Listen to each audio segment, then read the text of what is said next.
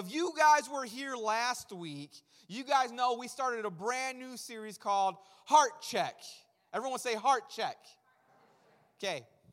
We're going to say it together one more time on the count of 3. 1, 2, 3. You know, last week I was talking about how if we've gone through a physical, they always check the heart. We even talked about how if we just go to the urgent care, the emergency room, or a doctor's appointment, they always check the heart. Last week I was telling our third service, our Spanish service, that when you come in with like a broken foot, they need to check your heart. If you come up with a messed up pinky, they're going to check your heart. If you go to the doctor's appointment because you have a migraine, guess what they're going to check? Your heart. Because the heart is the pump of your body that really pumps the blood, gives the oxygen and pumps the blood through your entire body, and it functions. Now, there are a lot of important, very important organs and things that are happening in your body, but how many of you guys know the heart is the core of it all?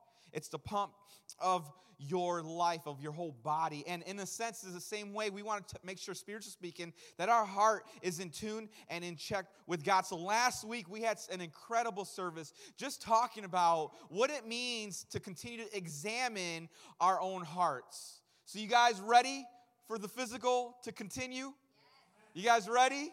Because we're going to go into the nitty-gritty, okay, according to Nacho Libre. We're going to go into the nitty-gritty. We're going to evaluate some things. We're going to check some things out because we need to. Because let me tell you something, and this is a very urgent message. You are responsible for your own heart. Your spouse is not responsible for it. Your children are not. Your mom and your dad are not responsible. Your boss, your coworkers, people around you, they're not responsible for the condition of your heart. You are responsible for the condition of your heart. And so we're going to continue to dive in and check our heart to make sure we're walking according to what the Word tells us to walk through. Because His Word is final. And so today I want to talk to you guys about being a leader. Say, I'm a leader. You know, I said that on purpose because I can hear it. A lot of us, we said it because I told you to say it, but you don't believe it. You think you're not a leader. You see, the definition that you might have is, well, I need to have a title before my name, or I have to be in a certain position, or I have to have a certain degree to be a leader. And maybe according to the world's standard, but biblically speaking, what the Bible says, what the Bible reflects and shows us and teaches us is that true leadership is not positional. True leadership is being an influence to the world. It's your influence that makes you a leader. Jesus influenced the 12. The 12 influenced the multitude. The multitude influenced the generation, and here you are today. It's because of influence, not because of position. And we have to have an understanding that you, and you over there, we're all called to be a leader. There is someone you need to lead, someone you need to influence in your life. And it might even be a boss that you have to influence, a teacher or someone. But God has called you to be an influence. But before you can become a good leader, you need to become a great follower first. You see, a lot of times we want to jump the gun or jump the ladder and get to a position where we're in a position where we're leading, but we're horrible followers. Jesus says to His disciples, come and follow me. And you can see Jesus established it right then and there. You want to work for the kingdom? You want to do things? First, follow me. First, follow me. And don't get me wrong. I love the passion. I love it when people are like, I want to do this for the world. I want to conquer. I want to go do this. I'm going to reach those people, and those people. I know if you told that to Jesus, He would ask you, how's your home doing first? How are you leading your spouse right now?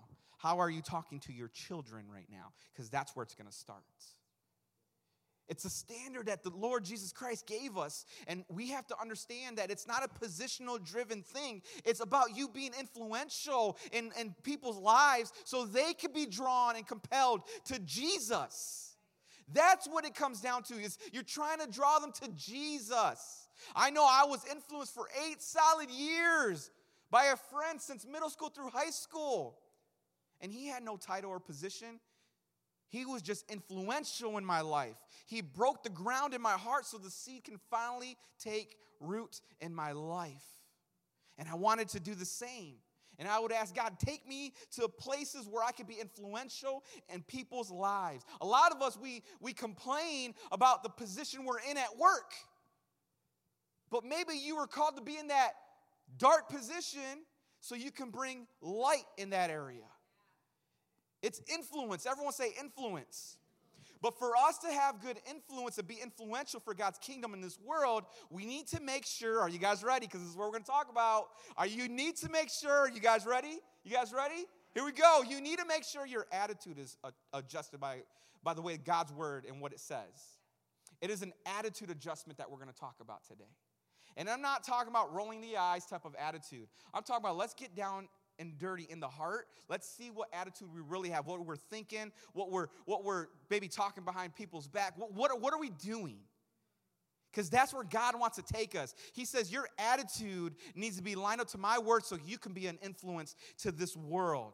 You see, God wants you to have an attitude of a leadership. He wants that in your home. He wants that at work. He wants that at your church. He wants that influence to be for your spouse and for your children and for your parents and family and friends. You know that cookout that we go to? That we're invited to with family and we don't really want to go because we know who's going to be there. And when we're there, we try to hide away, tuck away. Oh, don't leave me alone. But you go because you know God wants you to go. You go because you say, well, I just got to love him. I just got to love him. But when it's time for the rubber to hit the road, it's a battle. And it's not about loving outwardly. It's about attitude inwardly and expressing that out. You know, again, your attitude is going to be the influence of your life. But when you allow your influence to be tampered with, your influence, your position, your influential position is tampered with, it starts being corroded. And people don't want to be around that. I believe a lot of times our reputations are rotted because our attitudes are not right. And I'm not talking about salvation. I'm not talking about, Jesus loves me, I love Jesus. I believe that. But there is a mission here, and when our attitude has a stench to it, people don't want to be around us. They don't want to be around us. I think about the Pharisees who were had knowledge of the word, who knew the by heart, could quote scripture. They could quote it, but people didn't want to be around them because of the stench they had in their attitude. And Jesus constantly corrected that in their life. He wants you to have an attitude where people will be drawn to you, want to be inspired by you, want to even walk like you. Paul says, follow me as I follow Christ, because his attitude was lined up according to what God's word said. Let's go to Ecclesiastes chapter 10, verse 1. The Bible says, as dead flies give perfume a bad smell, so a little folly outweighs wisdom and honor. A little folly, it outweighs wisdom and honor. And a lot of times our attitudes are not in the right position when it's time to apply what God wants us to apply. You look in Galatians chapter 5, verse 22. We know this scripture. We know it's the fruit of the Spirit: love, joy, peace, patience, kindness, goodness, faithfulness, gentleness, and self-control. We know that already. We have that down. But check out the Message translation. Same scripture, different translation. I love the Message translation. It's a great study tool. I wouldn't advise to read it through like that, but it's great to go and just check out different insights and how it's laid out. And again, this is Galatians 5:22 and 23 in the Message translation. It says, but what happens when we live God's way? Well, he brings gifts into our lives, much the same way that fruit appears in an orchard. Things like affection for others, exuberance about life, serenity. Now listen to this, church. We develop a willingness to stick with things. Did you know willingness is an attitude? Being willingful to do what God wants you to do is an attitude. When mom and dad says, go take the trash out, and you're willing to do it, It's an attitude. It's a good attitude. When mom and dad says, hey, go cut the grass, and you're willing to do it, that's a good attitude. But when mom and dad ask you to take the trash out and you have an unwilling attitude, even if you did it and you have an unwilling attitude, you're going to get corrected. You're going to get corrected. If mom and dad tells you to cut the grass and you had an unwilling attitude, but you still did it, but your attitude was unwilling, you're going to get told. You're going to hear it. Because there is a correction that needs to happen with the character of the person. The deed, the job is awesome. It's important. It needs to be there. But how crazy would it be if the Lord told me, go minister to this person right here, and I was unwilling, but I still did it? Will I be a reflection of Jesus? Even though I said, Jesus loves you, bro, okay? All right? My attitude is not there. They're not going to feel the compassion of Christ.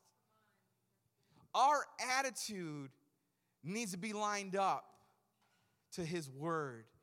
So willingness is an attitude in our life. Okay, we develop a willingness to stick with things, a sense of compassion in the heart, and a conviction that a basic holiness permeates things and people. We find ourselves involved in loyal commitments, not needing to force our way in life, able to marshal and direct our energies wisely.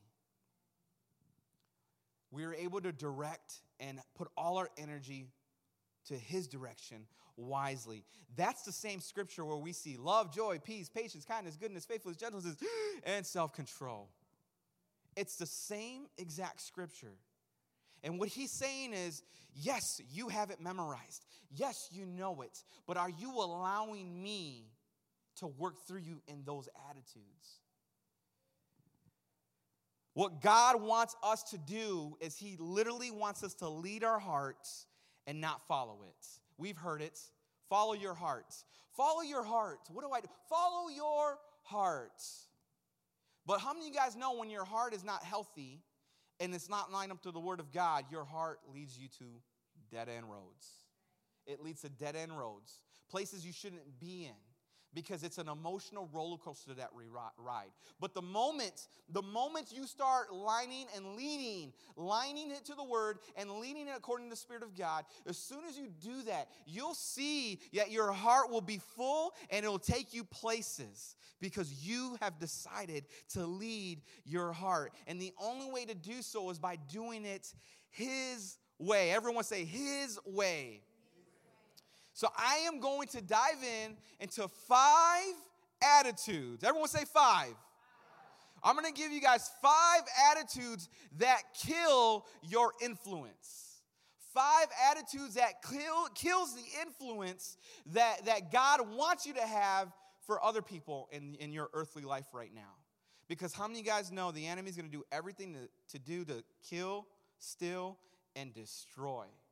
He does not want you to be in a godly attitude. He wants you to feel good with your flesh. And so we're going to expose him right now. What are some 5 attitudes that kill our leadership? It kills our influence. Really, it kills the mission that God has for us. And the first one is this, for note takers. The first one is anger. Everyone say anger.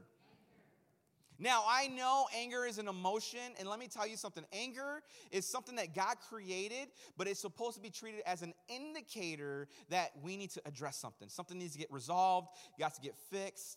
It wasn't created to be out of control, or it wasn't created for you to be enslaved to. Because when you're enslaved to it, it leads you. And a lot of times we don't even realize it. We're deceived, we're blinded by it. And so we have to expose, again, let's do an examination in our heart. Am I enslaved to anger? Okay, I'm not saying do I ever feel it or not. That's not what I'm saying. What you need to understand is it out of control? Let's look at James chapter 1, 19 through 21. The Bible says, understand this, my dear brothers and sisters.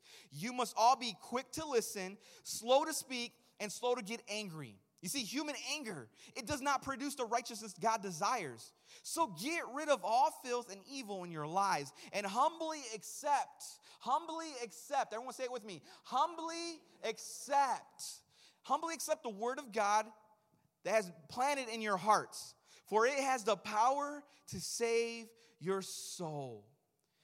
Anger is something God does not want you to be led by.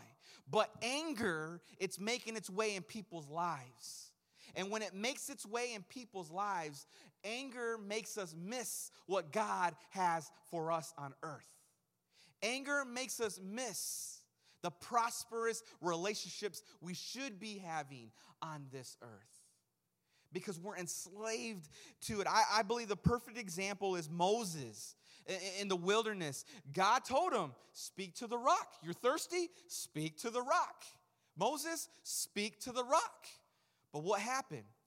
Because of anger, Moses struck the rock and the water came out. And you can say, yeah, well, the water came out. That's because God is faithful regardless. See, God is faithful. When we're unfaithful, he will still be faithful. But he had told Moses to speak to it, and he struck it. Because of the people that he was leading. It was making him angry on the decisions and the complaining that we're going through. And the Bible shows us that he made it and got to see the promises, but didn't really get to go in. Only 2 made it in out of the 2 million. Only 2 made it in. And so we have to understand that there are promises we claim and declare, and my faith is there, and it's awesome. But if we can really be true with ourselves, are you really walking in the promises, or do you just see it from afar? Because God has given you full access. He has given everything to you, but maybe anger is stopping us from enjoying it at the moment. At the moment, we're missing it because we're so angry about something. There's bitterness. God's just saying there's an indicator there that you just need to address something. And maybe you should start by giving it to me and not Facebook. Me and not my best friend. But giving it to me. Me, because I will do something about it. See, when we give it other places, it feels good to the flesh, but guess what's happening? They're throwing, kerosene is what it's called, all over it, to stir up the fire.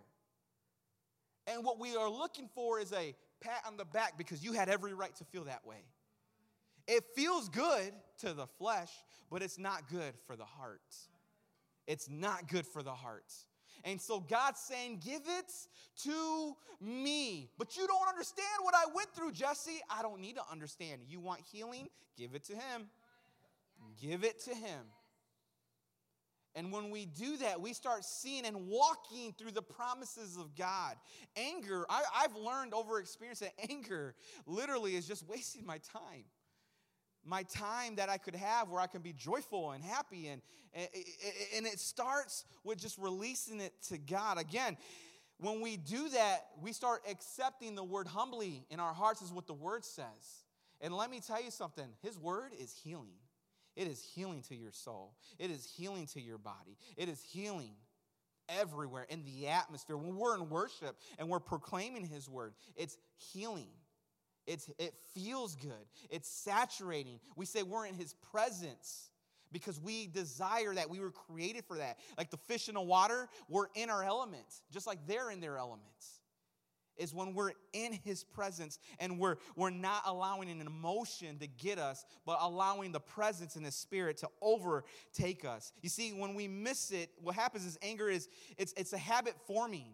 And God says that thing you don't have to be enslaved to because it's going to continue to erode your leadership, your influence. What we simply need to do is spend time with God.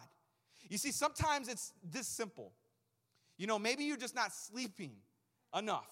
Maybe you're, go to bed 2 a.m., wake up 6 in the morning. That's why we're so angry sometimes. The other day, it was like 3 days ago, I was doing some work in my downstairs area, and I'm drilling some drywall in. And how many of you guys know when your tool's not working well, sometimes it can be a little frustrating, right? You're trying to get something done, and you're trying and it just gets a little frustrating. Well, I was in that mode, okay? And at the moment, in the heat of the moment, it is hard. It's really hard. And I'm drilling away, and it's just not working. It's not working. And I'm like, man, what's going on? I'm getting upset. And come on, God, get this thing going. And I'm starting to get, my blood's boiling right now because I just want to get the job done. I've been working for like hours on this one thing. And my 9-year-old daughter looks at me and says, Dad, are you angry? Are you mad? I said, what do you think? I can't get this thing going. She leaves the room. She leaves and she runs upstairs. And then she comes back downstairs.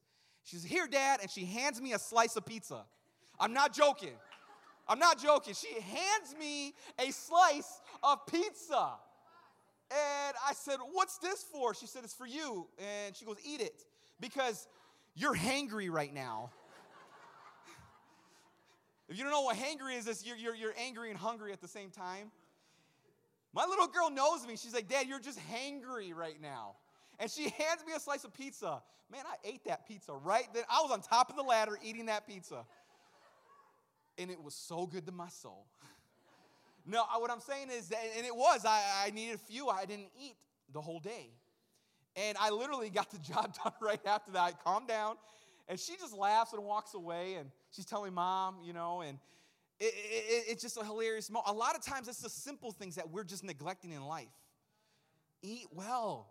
Sleep well. Because when you do that, a lot of times we don't even have to, they're unnecessary battles that we don't have to face. Don't let anger overtake you. Spend time with God and get the rest. Number two attitude that corrodes and kills your influence. It's pride. It's pride. You look at King Saul. I believe King Saul is a perfect example in this one as well. See, he started well, leading God's people, but he did not finish well. You see, pride got in his heart. David started becoming a threat to his life, and he left his position into pursuit to kill him and neglected what God called him to do because of pride coming in. And so what happens is when pride comes into our own hearts, sometimes we neglect what God told us to do and we walk away. And we don't even know it because we don't constantly check ourselves. And what we need to do is understand that pride will pull us away. Pride, there will always be a fall that will come if we surrender to pride in our life. Look what 1 John chapter 2, verse 16 says. It says, for everything in the world, the lust of the flesh, the lust of the eyes, and the pride of life comes not from the Father, but from the world. Pride gets in the way of our obedience with God. Pride gets in the way from us saying yes to God. It just gets in the way. See, pride, what it does, it takes a person down faster than anything else. It'll take a person down, but what's the opposite of pride?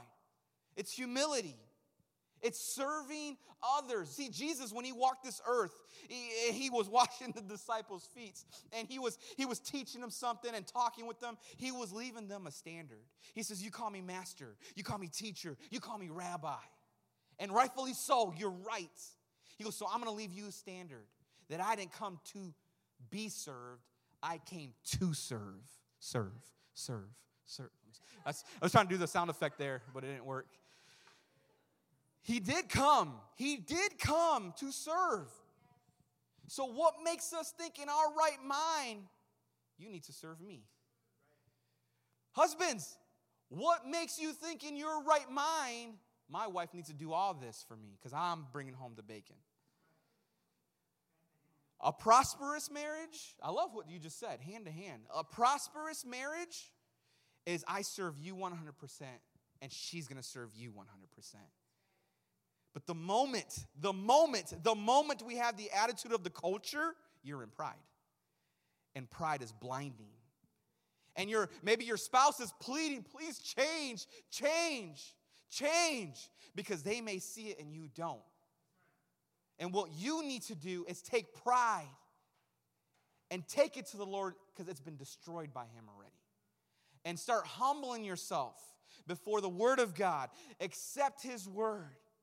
It's so good when a parent who knows they did wrong to their child, not in a bad way, but maybe they said something because they were angry for the moment or they were hangry, I don't know. But when they know they were wrong and they can look at their child eye to eye and say, I'm sorry, Daddy was wrong. do you forgive me? Do you not know what you're teaching that child? How to let go, how to let things go, and how to forgive.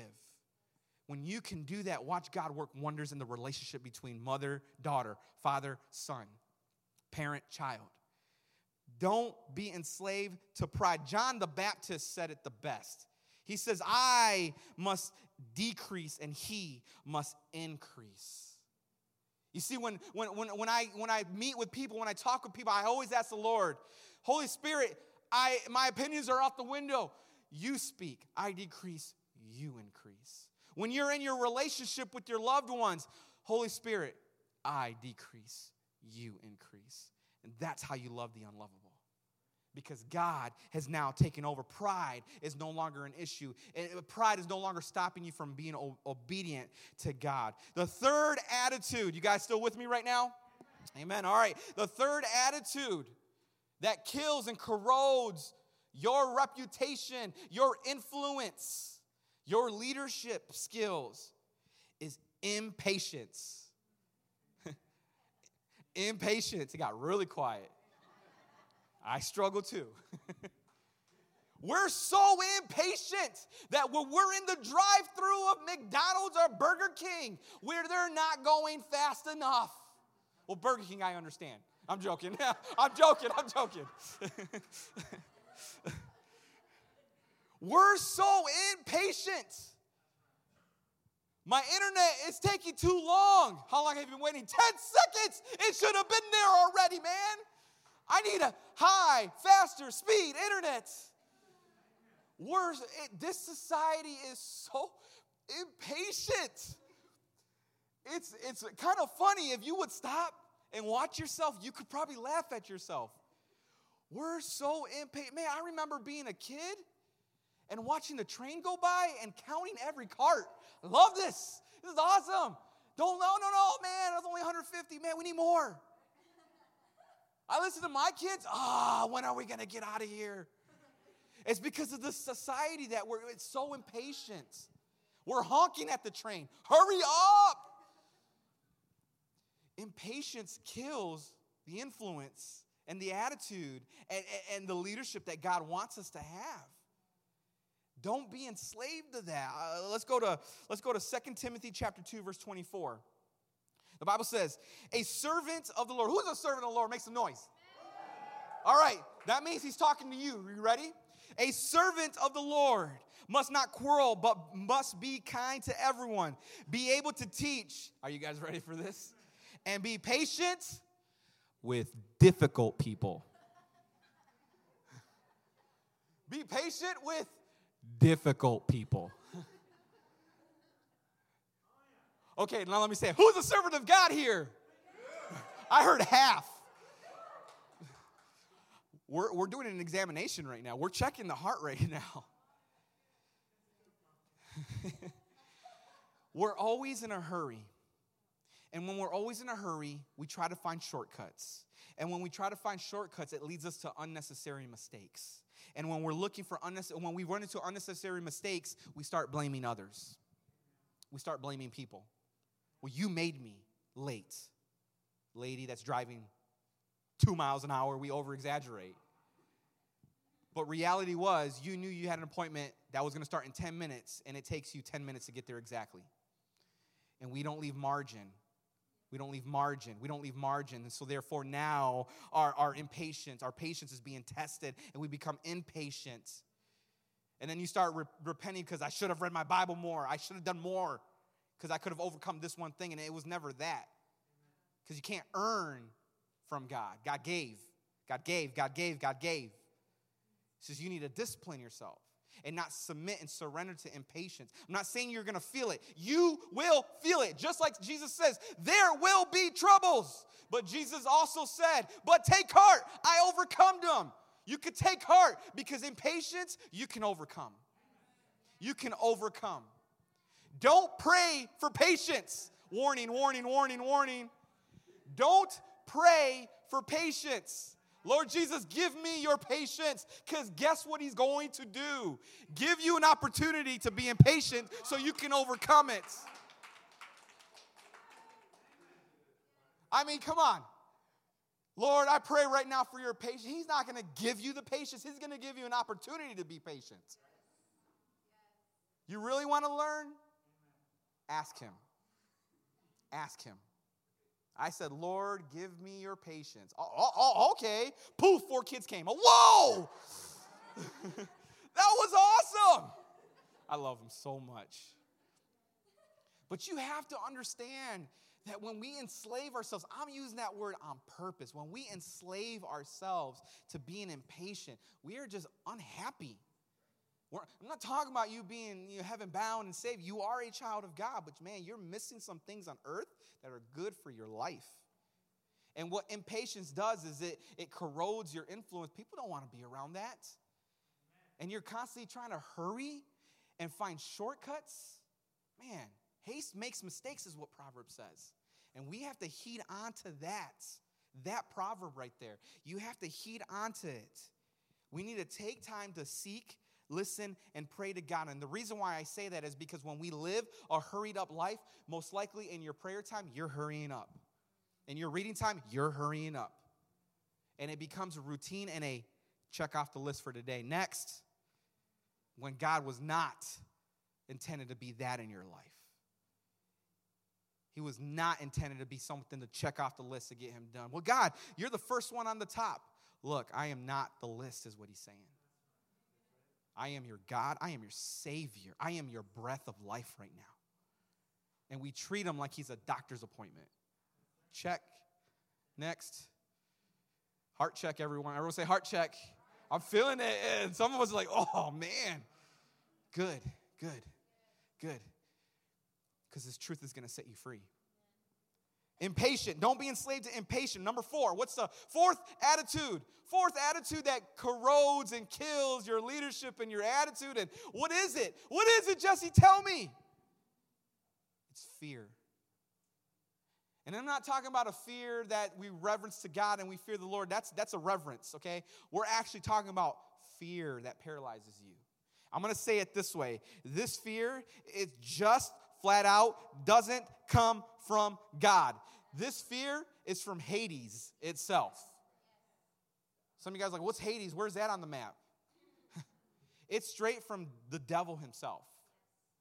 Fear is a weapon he will use against you to stop you in your tracks.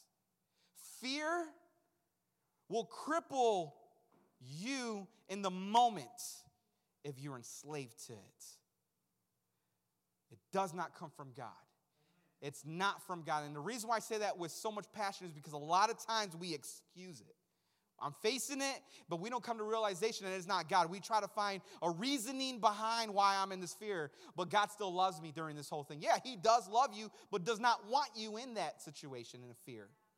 He's given you a mouth to speak faith. We know faith moves mountains. Praise Jesus. But you need to understand that first, faith should move your mouth so mountains can be removed. But what does fear do? What does it do? It shuts your mouth. It keeps your mouth closed. And when your mouth is closed, guess what's not activating right now? Guess not what's speaking forth? Your faith in him, his promises, his word. And then what fear tends to do is start filling your mouth with doubt, with lies.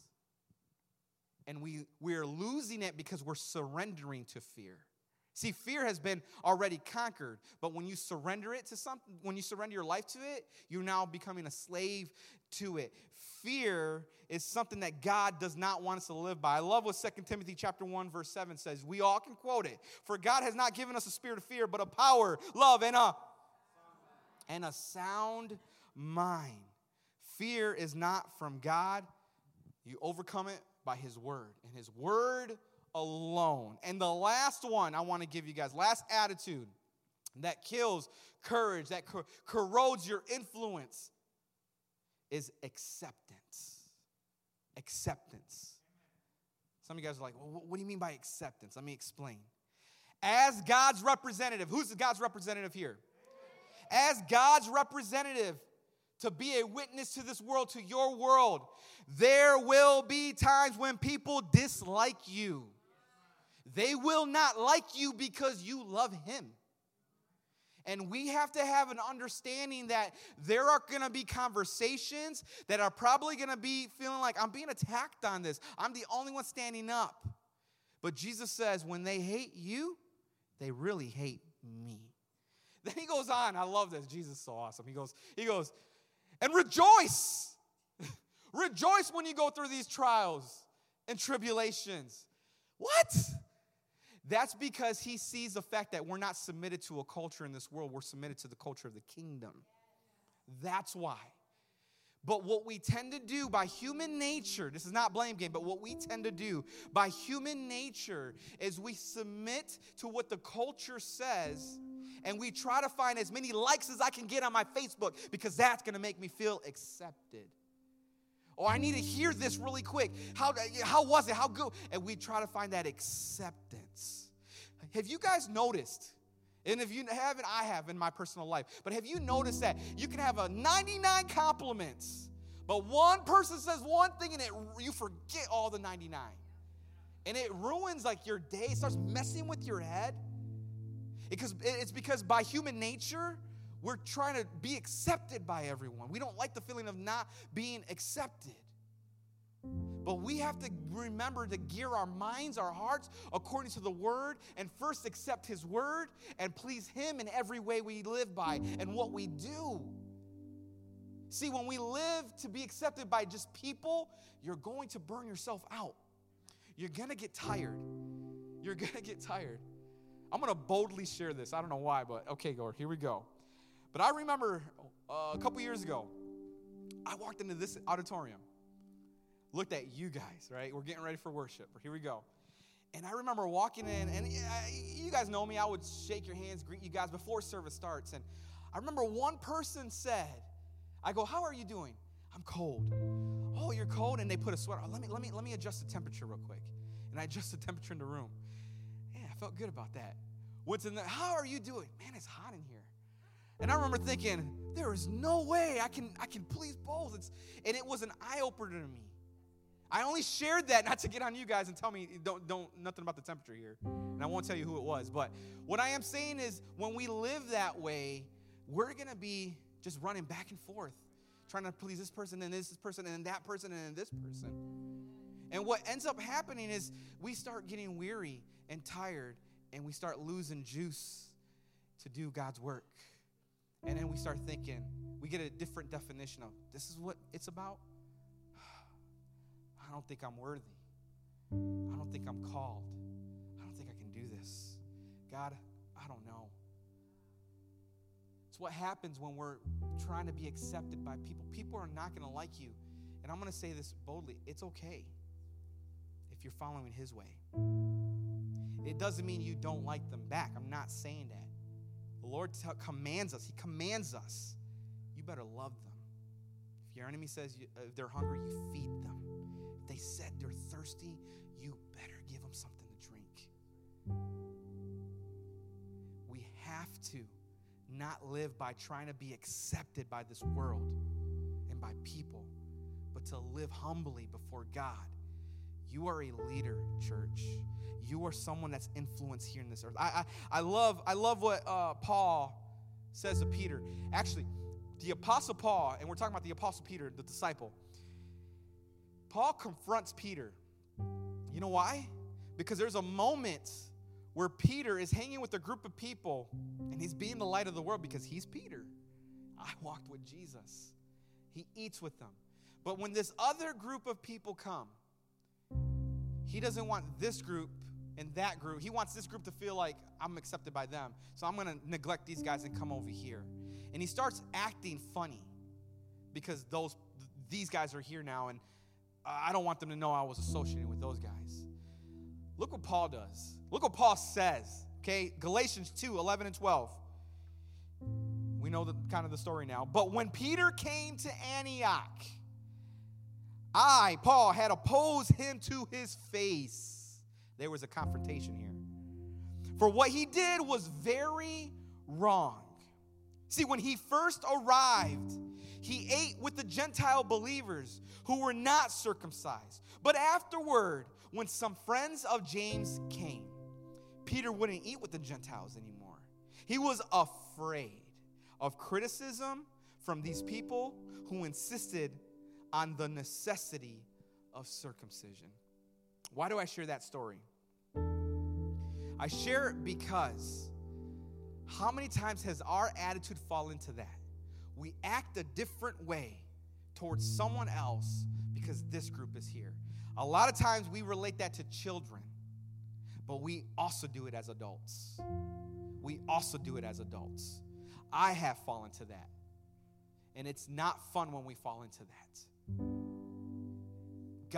God does not want you to live a life where you're trying to be accepted by people, because you will miss out on certain people that he wants you to reach, and maybe only you can reach. And when you do that, you start seeing God's manifestation, miracle in that person's life.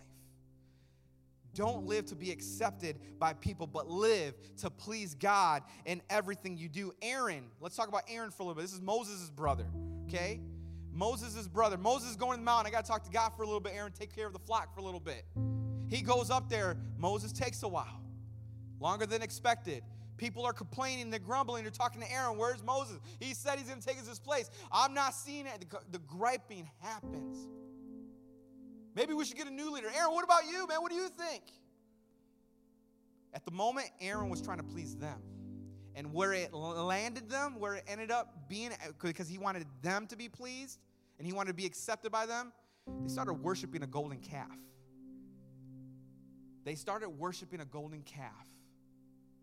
It led him to the way that it skewed his leadership. It skewed his leadership and what God wanted him to do, what Moses delegated. Don't allow this attitude to skew what God is doing in your life, because there are places you will go that God wants to use you in.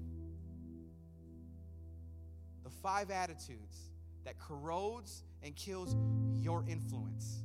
Don't submit to it. Go ahead and close your eyes and bow your head.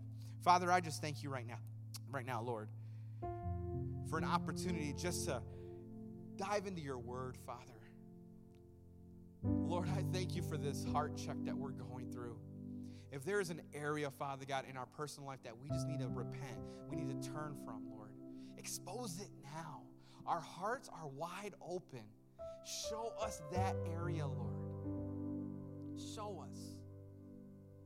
Church, as you're in this prayer mode right now, and you're watching the line and you're in this prayer mode, ask God right now. And ask him, God, what do I need to work on right now? And if you see it and it's there,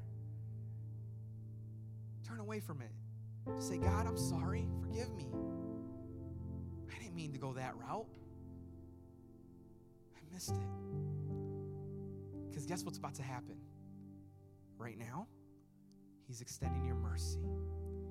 He's extending forgiveness. He's giving it all to you right now. You didn't have to earn it. You're not trying to work for it. He's giving it right now. See, the word repent is to turn away from it, not just say I'm sorry and go back to it. I love what Jesus said. He says, the dog returns to its vomit. Don't be that.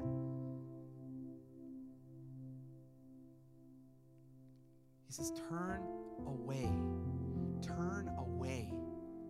If you're listening online, turn away.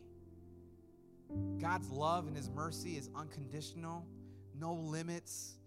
It's an eternal thing. Your mind might not comprehend it, but your heart is basking in it right now. Paul says, who can measure the love of Christ? How long? How high? How wide? How deep? Really, I think from an earthly perspective, you can't measure it. But from an eternal perspective, you can bask and saturate yourself in it. That's just how unconditional God's love is for you. He loves you right where you're at. Here's the message of hope. Even though you feel like I've missed it, or I have not been living for him, this is why we do this.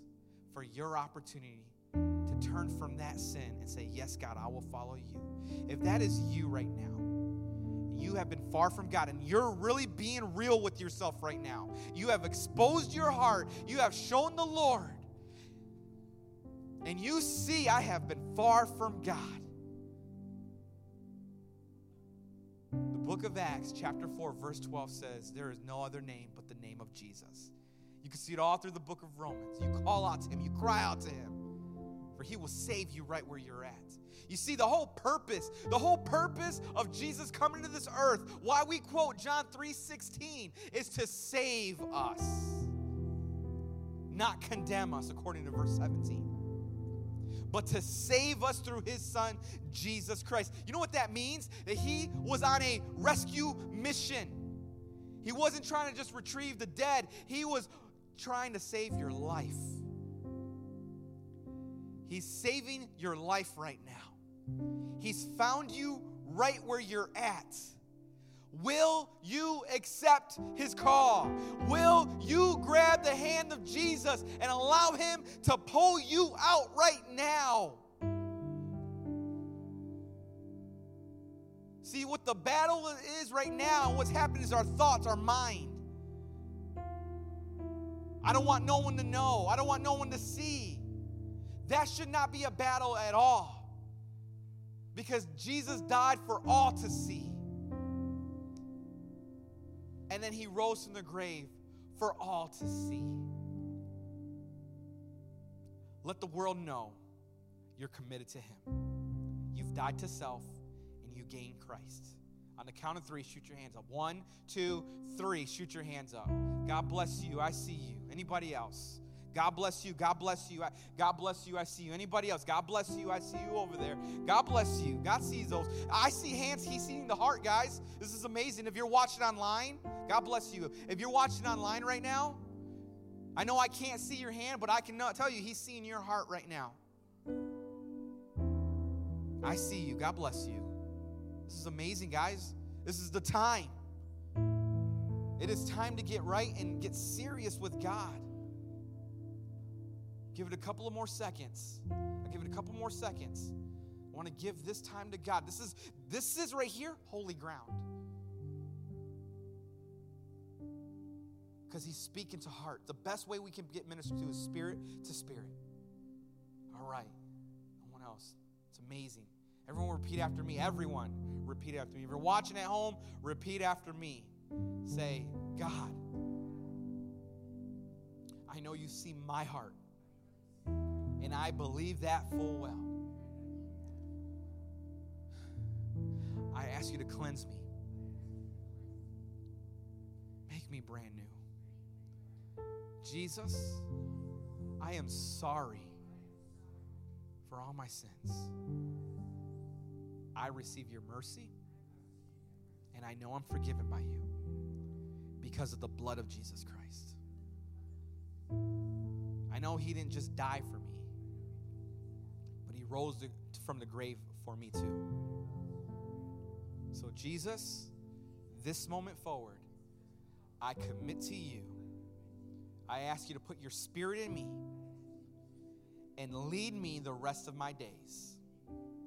In the name of Jesus Christ we pray. And we all celebrate by saying amen and amen.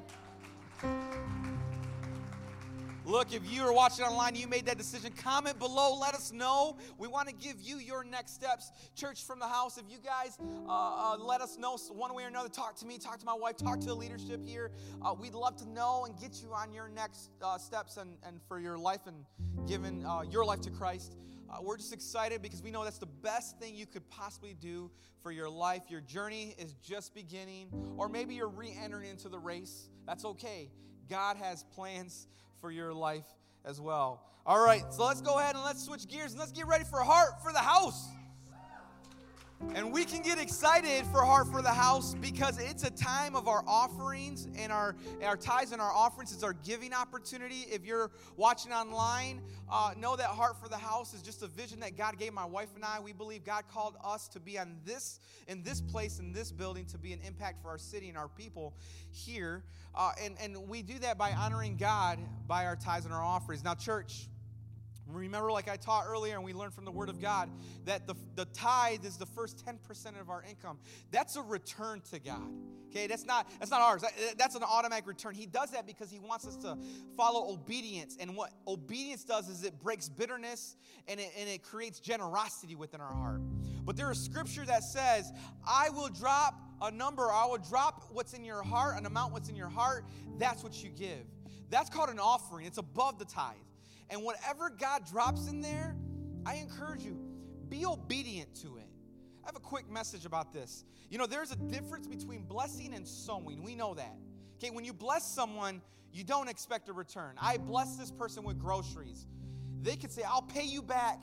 I'll pay it forward. Your attitude's like, no. That's a blessing. Be blessed. But sowing is another thing, another terminology that Jesus uses. And he uses a farmer as an example. You see, when a farmer, he sows seed, he's expecting a return, a harvest. Why am I saying that? It's because when you give, you're sowing into God's kingdom. Okay, you are a blessing wherever God wants to be a blessing. But when you give the tithe, you are sowing into the kingdom of God. So your attitude and your expectation is, God, I'm going to reap generosity. I'm going to reap loving. Not reap loving. I'm going to reap your kingdom, Father God. That's an expectation of a farmer. That's someone that humbles himself and plants seed into God's kingdom. Luke chapter 6, verse 38. Very short, very sweet, but to the point. Give, and you will receive. Father, I thank you right now, Lord, for this opportunity to give. Lord, I just pray right now that your will be done, that every amount that's given, Father God, will go to advance your kingdom. We thank you that you're taking care of this house and our personal homes, Father God. We expect that you're going to do some great things because brighter days are ahead. In Jesus' name we pray. Amen. Hey, for a couple of ways that we can quickly give, we're going to exit this way. You'll see Ingrid and Kenda out there. Hey, wave, ladies. Those ladies are going to just serve you guys. If you want, they got envelopes ready. If you want to drop your tithes and offerings in that bucket as you exit out, that would be great. Or if you just want to, you want to use your phone, if you go to rlcholland.com, click on give. You scroll down, click on give. The prompt takes you from there. It'll help you you can do recurring or you can do a one-time give, but that's another way that you can give as well. Other than that, let's all stand up. I'm going to pray over you and then dismiss you guys. Are you guys enjoying Heart Check? Feeling good after the physical? I can run a marathon, spiritually speaking. Not for real, but spirit. Father, I thank you for every person in this house. As they exit out, Father God, your hand be upon them, Lord Jesus. As they're watching online, Lord, your hand be upon them, Father God. We thank you for what you're doing in their homes and in their lives. Let them continue to live in the light as you are, Father God. In Jesus' name we pray. We all say, amen. God bless you. We are reopening United Prayer 7 p.m. this Wednesday. Please join us. God bless you guys.